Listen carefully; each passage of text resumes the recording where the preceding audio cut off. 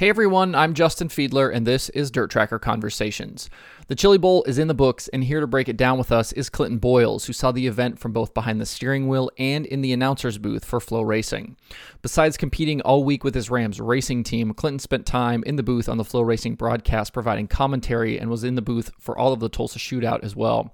We talk how his Chili Bowl went, what it was like to be in the building this year, staying cool on track, how Larson got the win on Saturday, and a whole lot more. So without further ado, here's my conversation with Clinton Boyles.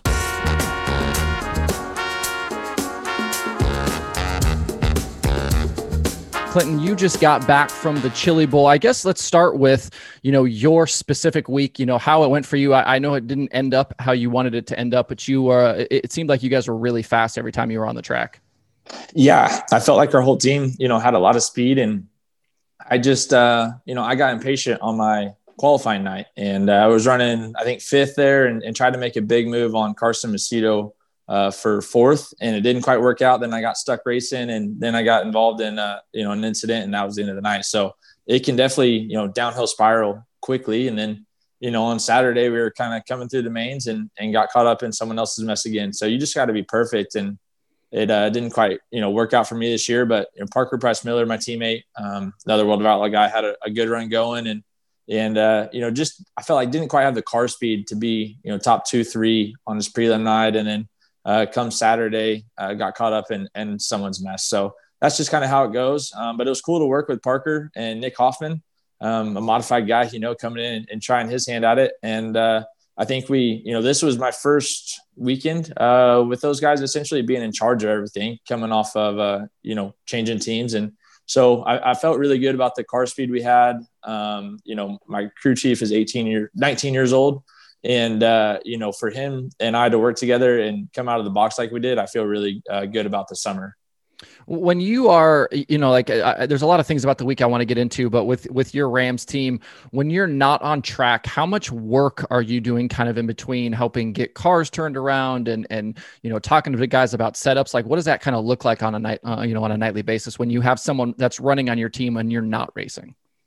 It's 100% me. I'm kind of the guy in the shop, and, even before this Rams racing deal, the RMS team that I was with Thomas Meserol, it was me and, maybe one or two other guys in the shop 100% of the time. So I've kind of just, gotten accustomed to being the guy that does all the work and building race cars and, really building those baseline setups and trying to, expand on that and fine tune everything. So, coming into this Rams racing deal, I kind of, I leaned on Justin Grant a lot from kind of his past setup notes and just trying to get an idea of where we'd need to be ballpark wise. And he was really helpful. And I'm thankful for that. And I think that was huge. So, throughout the week, it's 100% me. And when Parker was racing, I'd say it was a lot me, but AJ too. AJ for as young as he is, he's worked with a lot of good teams, and he was really instrumental in, doing things on the cars, even though I was in the booth, right? So I'm texting AJ, I'm in the announcer's booth, and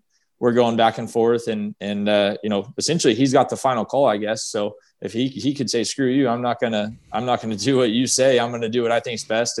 But we get along really well. And I think that's why we mesh so good and just, clicked right out of the gate. I definitely want to talk about your time in the booth, but for somebody that's been to Chili Bowl as many times as you have now, and kind of when you go year to year and even like kind of, as you switch teams or whatever, how different are the setups of the race cars year to year? I mean, does the track really change much from year to year, as you kind of bring the same basic package every time? I felt like this year was as different as it's ever been. I felt like guys were kind of searching the whole time. But year to year, you usually come in pretty close. I've never came with the same car twice. So, going from different Spike chassis to a Boss chassis to Stealth, it's all just a little bit different. But midgets are pretty simple in the fact that, if you get your cross percentages right and kind of your weights right, then you're going to be at least in the ballpark. And from there, you can tune it if you know what you're doing. So, and that kind of goes back to just learning over the last couple of years, being teammates with Justin Grant and, teammates throughout the summer with Thomas Meserol, get to work with Donnie Gentry. I learned a lot and learned where we need to be on race cars to kind of just make them fast. And I was able to, go into that kind of with the same mentality and it all worked out. So it's just, I think once you whoever you are, once you kind of know that setup, that baseline, right, you can be good inside that building because it doesn't really change much. One of the things I feel like, and you know, with you being able to be in the booth a lot this, you know, this last week or so, one of the things that always is interesting to see is like the different kind of configurations of cars and different body panels and all of these different things. And like, I feel like this year, all of a sudden now we're seeing these body panels like behind the drivers. And then, you know, you saw guys like Christopher Bell who like basically ran like no left side body panels. And I'm wondering, like, does that stuff like really help with aero? Is that like setup stuff? Like with Bell, was that more of a vision thing? Like when you look around the building and look at some of that stuff, like what are your impressions of that? To me, you know, it's whatever makes you feel the best as a driver, right? Like I know some guys like the left side door and the right side, you know, closed up pretty good because you almost feel like you're in an army tank, right? And like your vision is just straightforward. That's all you're focused on. You're not worried about what's going on around you. But I think somebody like Bell is probably, you know, can be a little bit more in tune with what's going on around him and still be focused on what he needs to be doing. So he likes to have that additional information, you know, just from being able to visually see stuff. But as far as like aerodynamics or anything like that, I don't think there's really any benefit to any of it, you know. And we even talked about like lightweight cars. You know, we see everybody build these crazy lightweight chili bowl cars, and you know, I just don't know that it's 100% necessary anymore because our engines are so good these days that, you know, we can pull a little bit of extra weight around if it means your car is not going to break on the slightest contact, you know. So the body game and you know, the weight game, I think we're getting ready to see probably a turn down at Chili Bowl and all that to where, you know, we don't have to have all these weird, goofy body panels, and we don't have to have, you know, every single lightweight piece you could buy. And it's just kind of, you know, a different time, but it is cool to see, you know, how creative guys get on stuff like that, you know, and Chili Bowl, we definitely see some wild designs and wild bodies. And I think that's what's, you know, really cool about it is there's no real rules, I guess you could say, and people can get as creative as they want to. When you are getting ready now for kind of, you know, outdoor season or whatever, like how different are the cars from Chili Bowl to outdoor season? Are you really changing a lot of things? You know, are you really going to switch out body panels? And I know the tires and some of the other things are different, but what really needs to happen now to get you guys ready for Florida? So the biggest thing for us is, you know, tires and wheel width. So we go Chili Bowl, we do 10-inch wide left rears and 12-inch wide right rears. And outdoors, we can only run a 10-inch wide right rear and an 8-inch left rear. So we got to, you know, change our wheels around and rebuild those. And then other than that, it's not a whole lot different, maybe a different shock package. And that's just, you know, that kind of changes track to track. But it's just for us, it's not much. It's just, you know, wheels, tires, and just going through the car and making sure it's still, you know, all good from Chili Bowl. So we didn't completely tear our cars down before Chili Bowl. We were pretty confident with where they were, you know, heading into it. So I'll probably do a little more thorough tear down here before Florida and you know, just kind of make sure everything's ready to go and see what happens. This year was like the first year that I've like really watched the shootout. Like I've, you know, working for the Outlaws and doing the things that I did with Ross and, you know, with us bringing him to the, you know, to the Chili Bowl in whatever, 2017 or 2018, you know, I've known about the Chili Bowl, but the shootout was kind of this like on the periphery thing. And this year with it being on Flow, I finally like sat down and like watched a bunch of it. And like one of the things that really stood out to me was like you being in the booth. And I'm curious how that deal came together. And, you know, is that something you've done a lot before? Cause like, I mean, you killed it all week long. Oh, thank you. No, that actually kind of started on a weird deal like 4 years ago. I locked into a 3-day race when I was racing the War Sprints back in Missouri. It was the Hockett Memorial Race. And Scott Traylor, the owner of Racing Boys, asked me to come up in the booth and just, you know, talk a little bit throughout some of the non-lock-in heat races and stuff like that. And I think it went over well. And he asked me to come down to Shootout. I was racing that year, and like, just, you know, stop by in the booth if you get some time, hang out with us. And, you know, we'd love to get your perspective on things. And from there, it kind of snowballed. So I guess this was like my third year kind of doing it full time for the shootout. And it's just, it's something I really enjoy doing, just a different aspect of what I do. And I think, you know, as far as the racing side of it, I love to hit every single different thing I can. I've been an infield crew worker before when I have a weekend off at, you know, my local micro track, and just, I try to see all sides of our sport because I think, you know, you can learn from it. And at some point, we're not all going to be drivers anymore. So, you know, if I can find something within racing that I can do and decent at, then I think that's cool. So, you know, maybe this announcing thing will take off one day and I can do something a little bit different. I think that's one of the things that really, it added to the shootout broadcast. And then the same thing with the Chili Bowl with you and kind of Kevin Swindell swapping out through the week when you guys were available. It really brings something extra to the broadcast. And I know you guys are kind of in a weird position over there, like where that booth is. Yeah. Like, are you able to, like, how much are you really able to see from that booth? And then how much are you trying to pay attention to like what's actually happening on the monitors? So a lot of what we do is the monitor. I mean, it's kind of tough to see from where we're at. This year was a little bit better than normal. Just the position of our booth changed. And I think it was like 6 inches higher. So it was a little bit better. But I spend a lot of my time trying to I actually stand on the chair they give me to sit in and try to watch the races and the racetrack, and then keep an eye on the monitor since I'm not, the main call guy. So I try to keep an eye on what's going on, but it's tough to see down there sometimes. And you definitely miss some of what's going on. And, luckily we do have 2 monitors in there to keep an eye on everything that they're showing on TV. And, we can try and relay that to the fans. How much like research are you doing in advance of that? Are you trying to run around through the building beforehand to try to get, to talk to guys and see what's going on through the day? And then like, I know you guys are it seemed like you were getting text messages and tweets a lot kind of through the night with other information. Like how much does that happen also as you're in it? So I'm bad. I should do more research going into this. I'm super lazy. But luckily I'm in pretty good with Brian Walker at Walkopedia and a couple other, group messages that are super involved in the micro racing deal down there. So I'm getting pretty lifetime updates through them and on what's going on and stuff like that. But my, Brian Ward, Caleb, they do a good job of going out before the races and kind of getting some of that pre-information that just kind of covers general topics. And then luckily I have those connections to kind of bring lifetime updates, that we can't go handle outside the booth. So just, Walkopedia is the main one. He's on top of it, and he wasn't even there this year, and he knew what was going on before anyone else. So that's, luckily we have those outlets. Well, one of my favorite things to the week is with having you guys in that booth, you guys end up seeing things that the fans at home don't see and understand. And then like even the other announcers in the booth, like don't see and understand. And like a couple of examples is like Swindell talking about, I think it was Kaylee Bryson or Holly Holland. Maybe it was Holly Holland, her car, like locking up into turn 1, like she jumped on the brakes hard and then the engine quits and she just kind of slides off. He notices that, then breaks it down. And I feel like one of the big moments of the week is Daniel Robinson with his finger out the window, flipping off Sammy. And it was like, you were the first one to say something about that. And like, I'm curious, like, is it like, how are you watching the race differently than we're watching the race? Like, what are you looking for? What are you trying to see when you actually watch a race?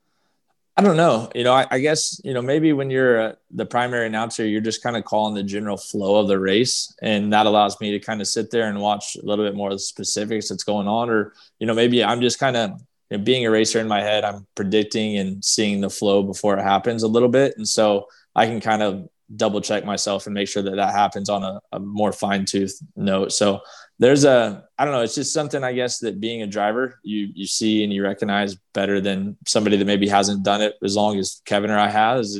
But I guess I felt like every year there's one big thing that, kind of goes on that we call or see. Like this year, I don't know if you were watching, but Christopher Bell half spun in one of the non-wing features, running second, trying to throw a slider on the leader.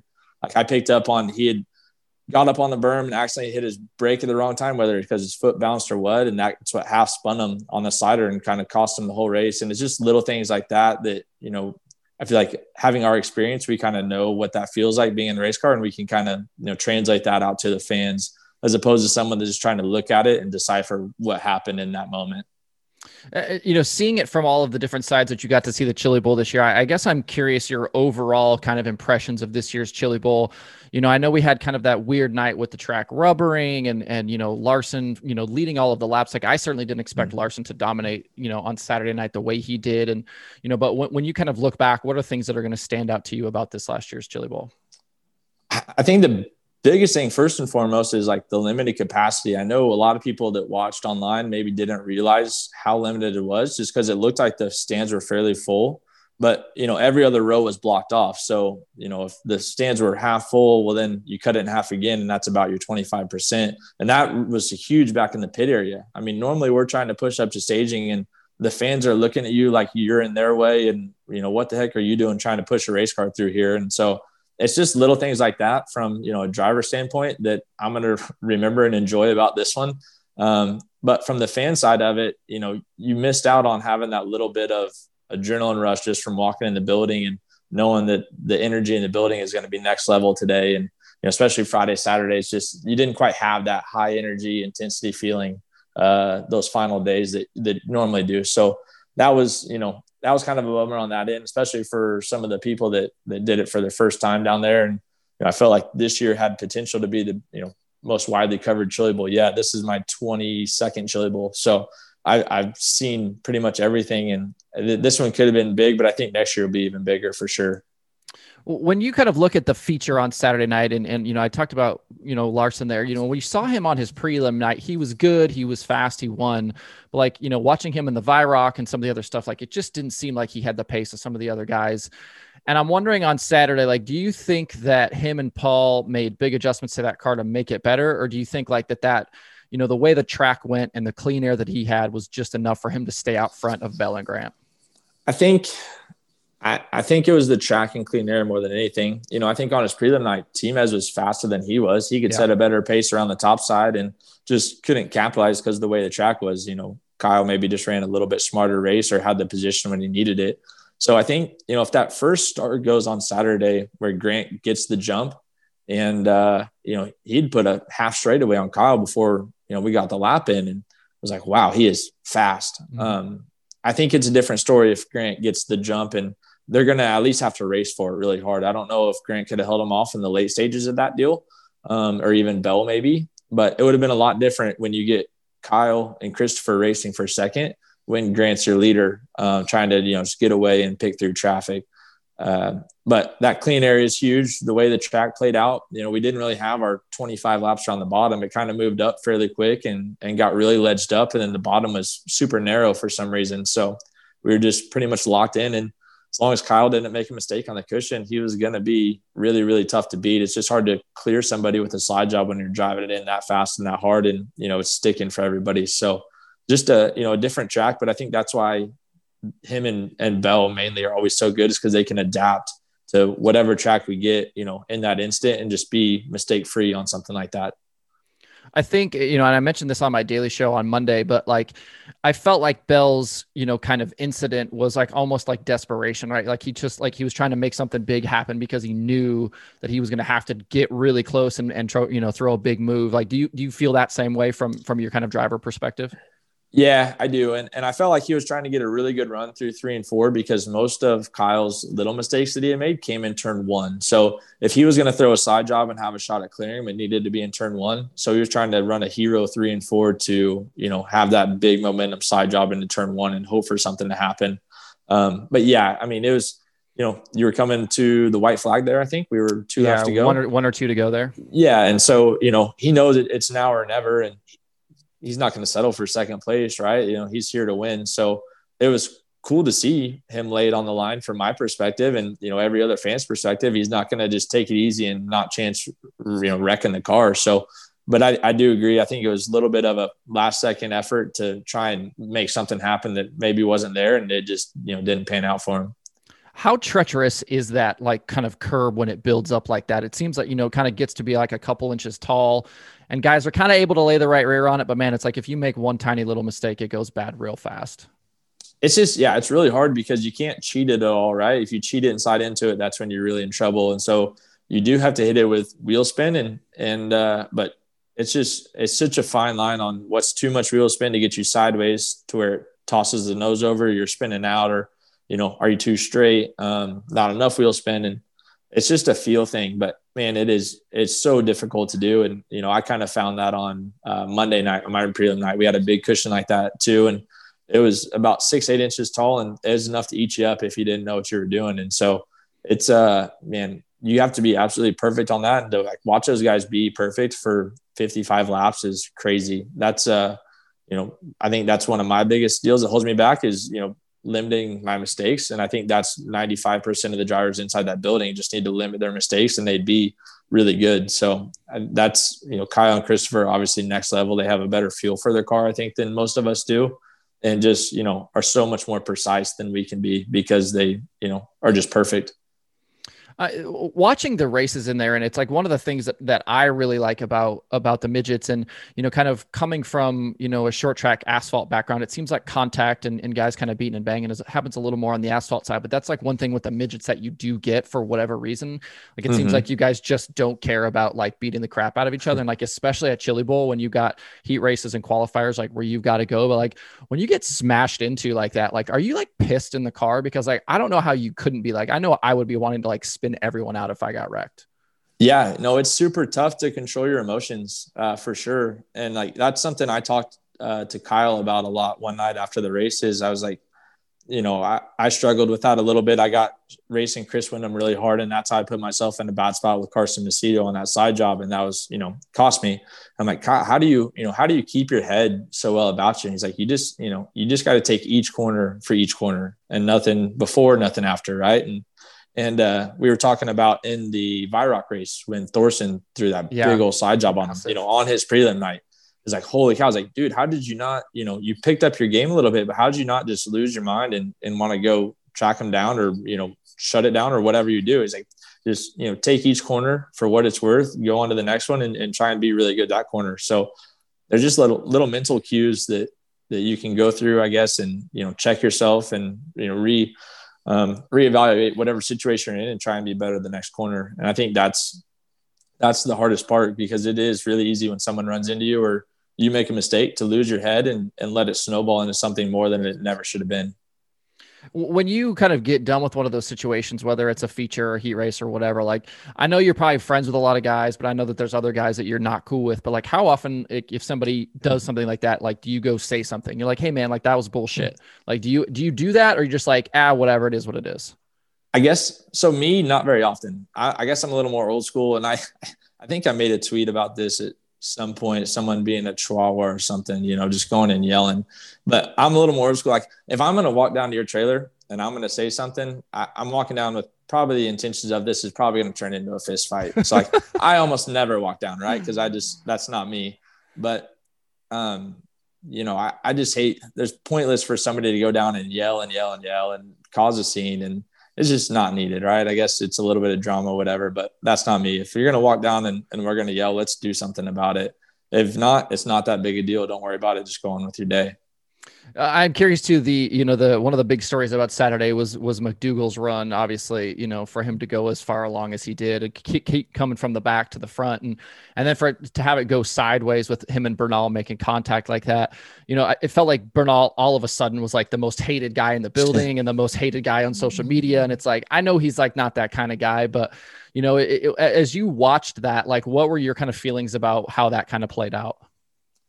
So I was watching the back of the trailer and it was like, oh no, you just have that gut feeling that like that went bad really fast. Yeah. And like you said, Bernal's not that kind of guy. We never see him drive through anyone or, even when he's racing on the West Coast, it's just not somebody that wrecks people. So like, I'm sure that wasn't his intentions, but you're not going to walk down and tell McDougall that and never convince him that, you didn't mean to. You're supposed to be good enough to have enough car control that you don't make a mistake like that, especially in that situation. Right. And earlier in that race, I was racing with Jason and I knew what kind of run he had going. It's like the last thing I want to do is be the guy that takes out Jason McDougall inside this building when he's having a run like that. Like that's his home turf. So I felt terrible for Jason. We used to live together, and I know we talked before that race how much fun he was having, running up through there. So that was hard to see, I think, for everybody, more than Jason. And I think Jason handled it really well, not blowing it up any bigger than it needed to be. And that speaks a lot about Jason, I think. When you're kind of in one of those situations on Saturday where you're trying to go mains, like, do you have to look at those races differently? It's like, I feel like it's kind of weird that you kind of have to be aggressive, but almost like a little bit patient at the same time. But like, how do you kind of approach those situations?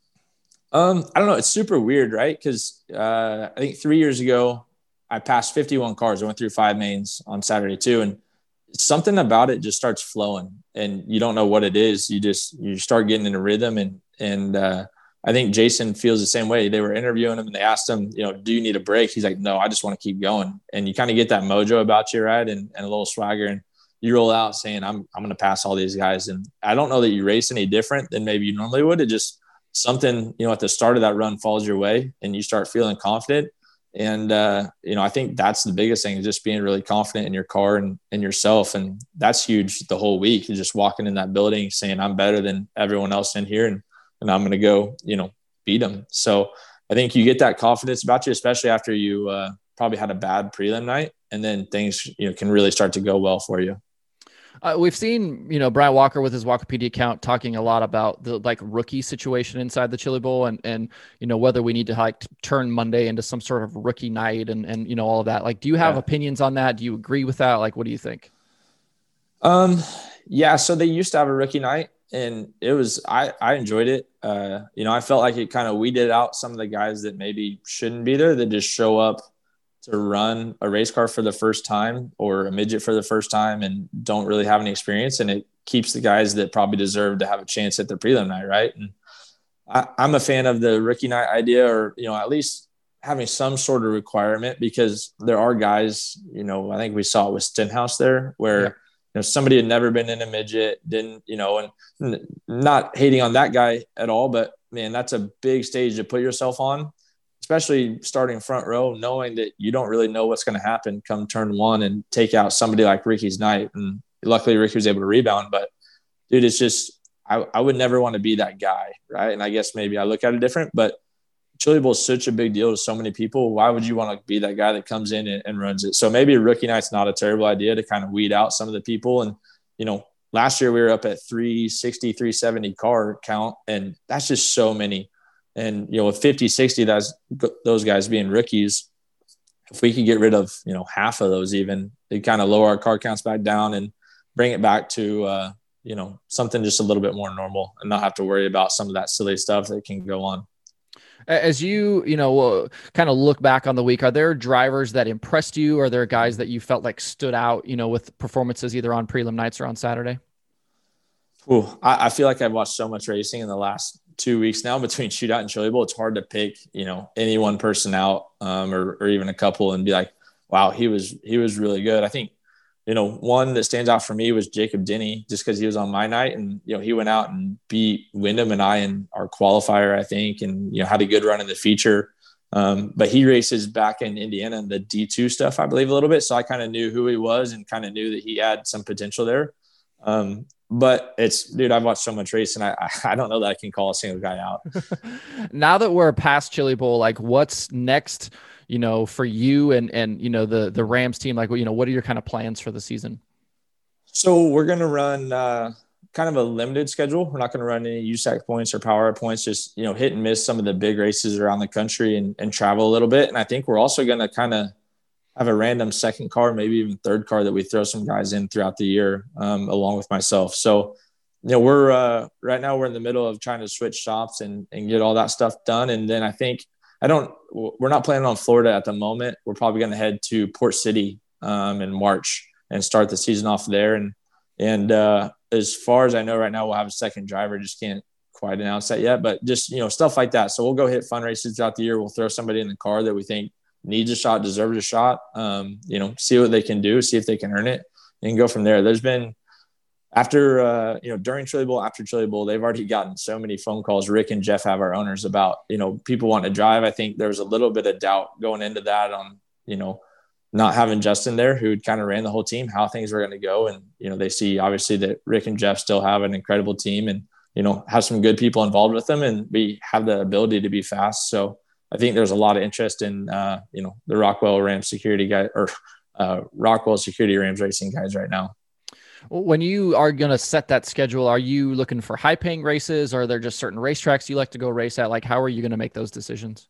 So, yeah, I mean, money is a little bit of it. But obviously there's just not a ton of money in midget racing at this point. I think there's a lot of guys making good efforts to change that, but our guys like to run for prestige, right? So the Hangtown 100 is kind of a new race, but it's a really cool race that's already, I feel like, special to win. So we're going to go run that out at the end of the year. Obviously, the BC 39 is a huge race that, if you win it, that's a really cool deal. And then, you throw in midget week, maybe Power Eye Speed Week, stuff like that. So just kind of the prestigious races throughout the year that we can run, kind of the Speed Week deals, and then maybe a couple more tune-up races before some of those big races, just to kind of make sure we're fresh and ready to go. Are we going to see you in a sprint car at all this year? Yeah, no, I'll definitely be in a sprint car this year. What sprint car I'll be in, I'm not 100% sure. I have a Wing 410 car that I own, and I will be in it, throughout the summer. Just catching races here or there when time allows, but trying to put together a couple other things to run, some more Wing 360 stuff potentially, and then even, back of the non-wing stuff some. So it'll be a little bit different year as far as schedule goes for me, and not just running, local Indiana stuff every weekend. But I will definitely be in a sprint car throughout the summer, running around the country. I know this is always a dangerous question, but do you have a favorite of these between wing, non-wing, and the midget? Right now the midget's my favorite, man. I had so much fun, this summer racing for the RMS guys, and just getting to be in a midget for first time all year. I never really ran midgets before this, and so I learned a lot, and they're so exciting to race. And like you said, you're not afraid to go out there and kind of bump and lean on people to an extent, and just race so hard. And I think they're the most competitive car right now. But other than that, if I had to pick wing or non-wing, I think I'm going wing sprint car. It's just, there's something about it and the way you have to race, and the air is huge, and little things like that, I think is just really cool. I love the technical side of it more than just kind of stack up and, drive it in deeper than the next guy like you do in the non-wing racing. If I remember correctly, I think you're a little bit of a taller guy, right? You're like 6'1", 6'2", something like that. Yeah, 6'2". Do you fit well in a midget? I do not. No, I fit horribly in a midget. But there's just there's a few things we can do. Like we cut our seat bar out and move it down and forward a little bit to try and drop me in the car. But room is a premium for me in a midget. It's tough. And, we kind of fought that getting ready for Chili Bowl because we didn't have enough time to make some of the adjustments we needed to do. But it's that's tough. Getting comfortable in any race car is kind of tough for me. And I think that's why I've done more sprint car stuff in the past, just because I can't get comfortable in a car. And that's a huge factor.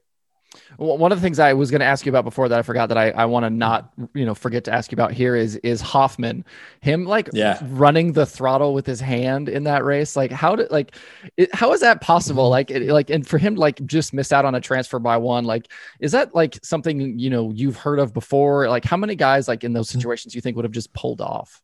Well, no, I've never heard of that before. And I think probably 95% of open wheel racers would have just pulled off, but I think Hoffman just kind of has that, I don't know, a different mentality. And I don't know if it's because he's a modified late model guy or he just really wanted to race, but he had a different mentality to reach down there and try and fix it at first, realize he wasn't going to be able to fix it. And then, just adapt and do the best he can because, every position matters there. So that's pretty cool. I loved getting to work with Nick. He's a lot of fun, and, he brings a lot of knowledge to the team, even if it's, some of the stuff he knows from the modified late model stuff that we can apply to what we're doing. So it was cool to get to work with Nick. He'll be back in the car this summer some, and looking forward to racing with him throughout the summer and getting him a little better shot at Chili Bowl. I felt like, on my end, maybe in the shop a little bit, I shortcut him on not catching something like that throttle linkage not being proper, and just little stuff like that can run your Chili Bowl. So he'll have a better shot at it, this summer, next year, and that'll be a lot of fun to watch. When you get opportunities like that to have, a guy like Parker Price Miller, who's, a World of Outlaws winged guy, and then you've got Hoffman on the other side, who's a modified guy, can you learn things from those guys as a week goes on like that?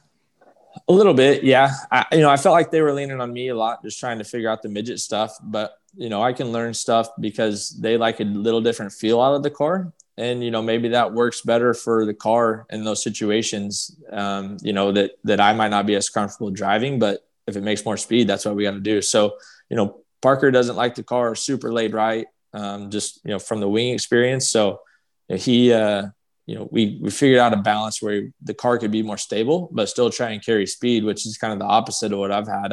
I like a little more unstable car, I guess, that feels more locked down on the track. So there's stuff like that. And then, Hoffman, we learned a lot of tire stuff, how to groove tires, how to grind tires and stuff like that. That's, we can apply. I think the open wheel guys are about light years behind the fender guys on, shocks and tire work and stuff like that, we can really start doing our homework on and, find a little bit of speed there.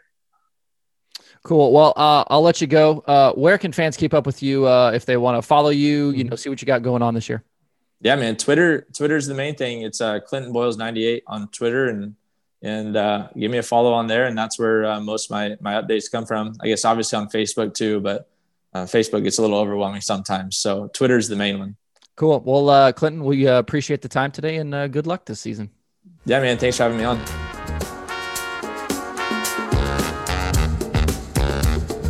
After what we heard at the Chili Bowl and Tulsa Shootout, there is no doubt that Clinton has a future in media if he wants it. He did a fantastic job on the broadcast, bringing in that driver's perspective and really added something to the show. It was great to get to talk Chili Bowl and midgets with him. You can see him all season long racing around the country between midgets and sprint cars. You can find the Dirt Tracker podcast on Apple Podcasts, Spotify, Stitcher, or where you get podcasts. You can also watch the shows on YouTube. For more cool dirt racing stuff, visit dirttracker.com and follow Dirt Tracker on Twitter, Instagram, Facebook, and TikTok.